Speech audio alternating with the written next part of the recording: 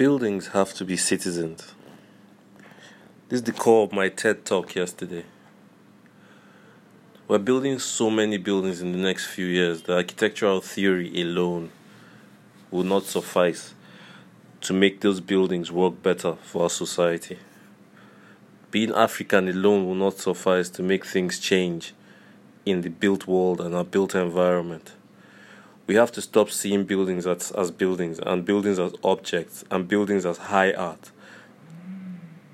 And we must embrace the fact that these buildings themselves, these cities themselves, these urban environments themselves must be citizens too.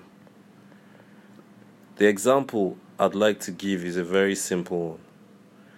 We need 22 million homes to close our housing deficit. Lagos alone needs 5 million out of those 22 million. The population of Lagos is 22 million. At present, there's less than 22 million houses in Lagos. At 110 square meters, 22 million houses is the same size in square area as Lagos, about 3,000 plus square kilometers of housing. If we're going to build 3,000 square kilometers of housing, which is bigger than any mega city in the world in the volume of housing, then these houses are as important as the citizens themselves and take as much space, if not more, than the citizens themselves. Therefore, they too must have rights and responsibilities ascribed to them as are ascribed to citizens. They are part of a democracy. They must contribute to the economics. They must pay tax. They must also act in a civic manner towards society.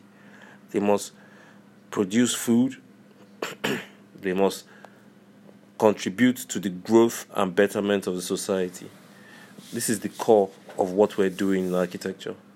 So, suffice to say that we are chasing an architectural theory from Africa that can be spread globally. The core of it is this citizenship, that a building is a citizen, that a building not only should breathe and think, a building should act like a citizen and take responsibility for the space it occupies. For me, architecture and the city must pay to play. This is James George, out.